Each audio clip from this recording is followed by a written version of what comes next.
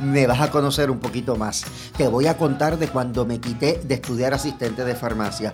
Cuando me gritaron, te vas a morir de hambre. Entérate por qué me lo dijeron. Aparte de eso, te voy a compartir 6 claves que me ayudaron a ser la persona que soy hoy día. Esto y más en este episodio de Happy Moments.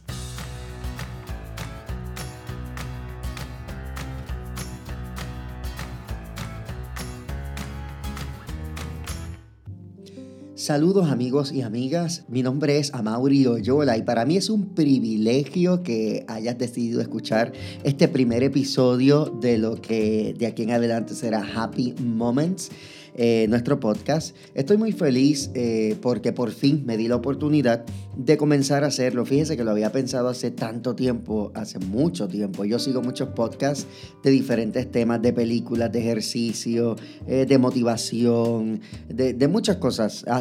Escucho uno que es hasta para dormir mejor. Y después eventualmente me gustaría hacer algo similar a ello. Pero la primera vez que me decido hacer el mío, y estoy muy contento por eso, dado a que había puesto tantas excusas antes de llegar hasta este punto, que es que no tengo el estudio, no tengo el micrófono, después era que no tenía el programa, después que no tenía el conocimiento, que no tenía la computadora, y uno se sigue poniendo tantas y tantas y tantas trabas que al final de cuentas sigues retrasando y aplazando lo que realmente tienes que hacer hace mucho tiempo. Y de eso se trata, ¿verdad? Happy Moments, porque la vida es un cúmulo de muchos momentos difíciles, muchos momentos tristes, pero también es una realidad que la vida puede estar llena de muchos momentos felices. Y este primer episodio lo quiero dedicar a que me conozcas. Tal vez me has visto en mi página de Facebook, tal vez me has visto como actor con alguno de mis personajes, o como motivador, que es la última faceta que he estado desarrollando sin el vestuario del personaje, porque yo motivo hace muchos años, pero sin el vestuario, así de que yo, como decimos por ahí. Esa valentía me la dio la pandemia y sobre eso te quiero hablar en los próximos episodios. Pero, ¿quién es Amaury Oyola? Soy actor. Hace 25 años me dedico a hacer comedia con diferentes personajes. He podido crear varios. Uno de los más conocidos es Yeyito, el alcalde de Santa Olaya. Ese personaje me ha dado la oportunidad de estar en radio, en televisión, en teatro y hacer comedia dentro y fuera de mi amado Puerto Rico.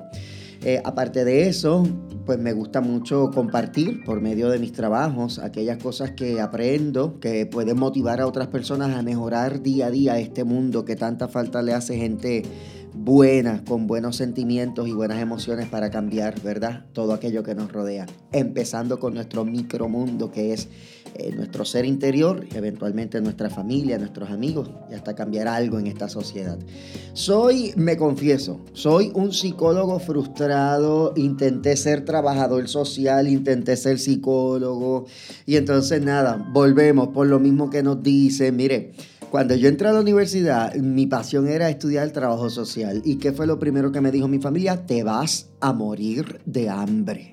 Yo no sé cuántas veces tú has escuchado esa bendita frase en tu vida cuando vienes muy entusiasmado y hay una pasión que te quema el corazón y que no puedes dejar de pensar en eso y lo compartes con quien se supone que te apoya y lo primero que te dice es, ese campo está malo, nadie te va a hacer caso, te vas a morir de hambre, eso está muy saturado, óigame, y te cortan las alas y ni siquiera has comenzado tu vuelo y ya te quieren cortar las alas. En aquel momento tengo que reconocer que era muy joven para imponerme sobre lo que yo quería, aparte de que no tenía las herramientas.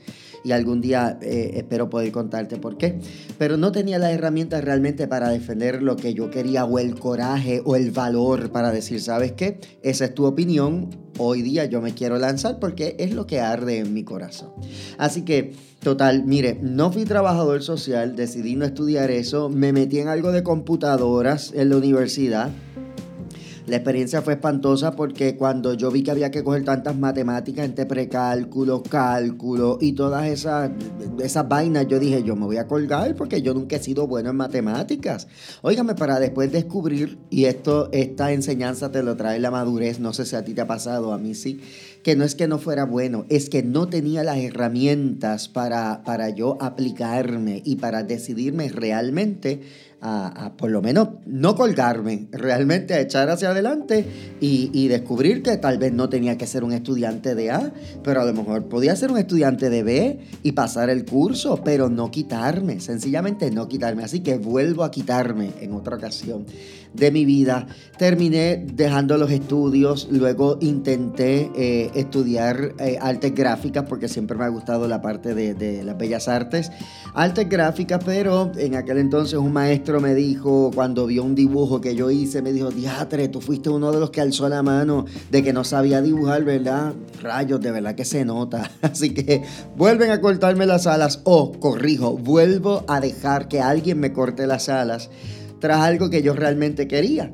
Así que dejo de estudiar, vuelvo a intentarlo y decido estudiar asistente de farmacia. A mitad de camino me doy cuenta que yo soy tan distraído que yo lo que iba a hacer mínimo era provocarle la muerte o un rash a alguien por mezclar algún medicamento o darle de más o darle de menos, aunque estuviese escrito en la receta del doctor, que tampoco iba a entender porque yo tampoco entiendo muy bien ese asunto de las caligrafías de los doctores. Así que mi gente, imagínense, todavía tendría como 25 años, desde los 18 años andaba yo buscando qué estudiar. Obviamente no perdí el tiempo, de los 18 a los 25 la vida se encargó de posicionarme y enseñarme un montón de cositas que ahorita te voy a hablar de ellas. No fue hasta los 25 años que decidí estudiar publicidad porque ya había tenido experiencia en teatro, en relaciones públicas y me gustaba moverme en este mundo. Por eso decido estudiar algo que tuviera que ver, ¿verdad?, con las bellas artes, porque también el asunto de ser actor no era muy buen visto porque igual te ibas a morir de hambre. Así que yo quería complementar una cosa con la otra y la pasión que me movía en aquel momento era la actuación.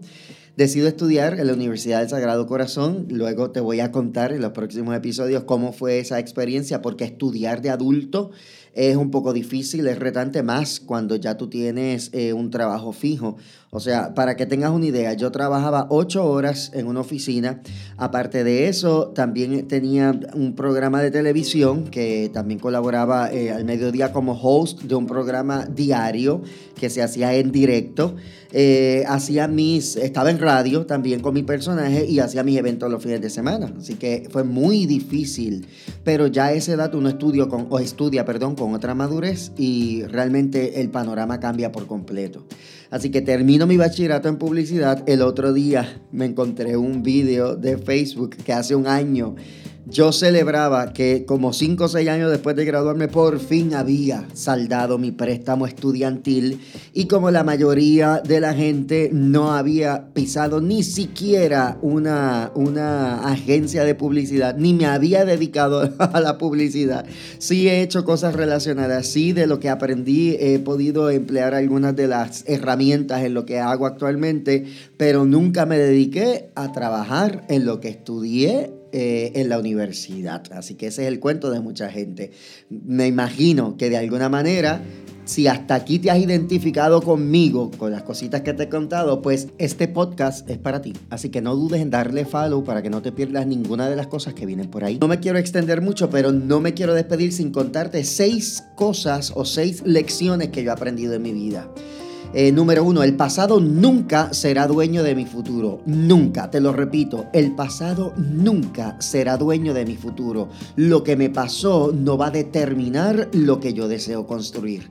Desde que yo aprendí esto, entendí que yo no tenía limitaciones, que esa palabra me la impuse yo, esa palabra me la enseñaron con los ejemplos y los modelos que tuve de referencia, y he tenido que romperme por dentro para entender que lo que a mí me pasó no determina para lo que yo estoy destinado. ¿Ok? Número 2, la risa ha sido mi aliada en los momentos más críticos. En las crisis más fuertes de mi vida, la risa es lo que me ha rescatado. Obviamente, aparte del amor de Dios.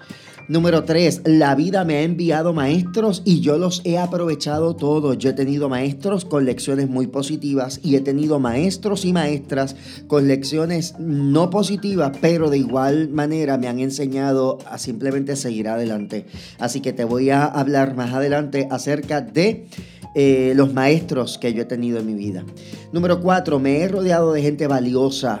Yo hace muchos años decidí que yo no quería drama, ni chisme, ni como decimos en Puerto Rico, bochinche, ni quería nada de eso en mi vida, porque lo único que yo había tenido rodeado de ese tipo de personas era un atraso descomunal en el propósito de vida que yo tengo, ¿ok? Así que cuando yo empecé a rodearme de gente valiosa, de gente con un propósito, de gente que aprovecha cada instante de la vida para aprender y seguir adelante, ahí fue que yo descubrí que yo iba a comenzar a ver resultados en mis esfuerzos. Ahí fue que yo comencé a producir aún más de lo que había hecho y a realmente establecer que como una regla de vida que mi potencial se tenía que ver a diario en todo lo que yo hiciera.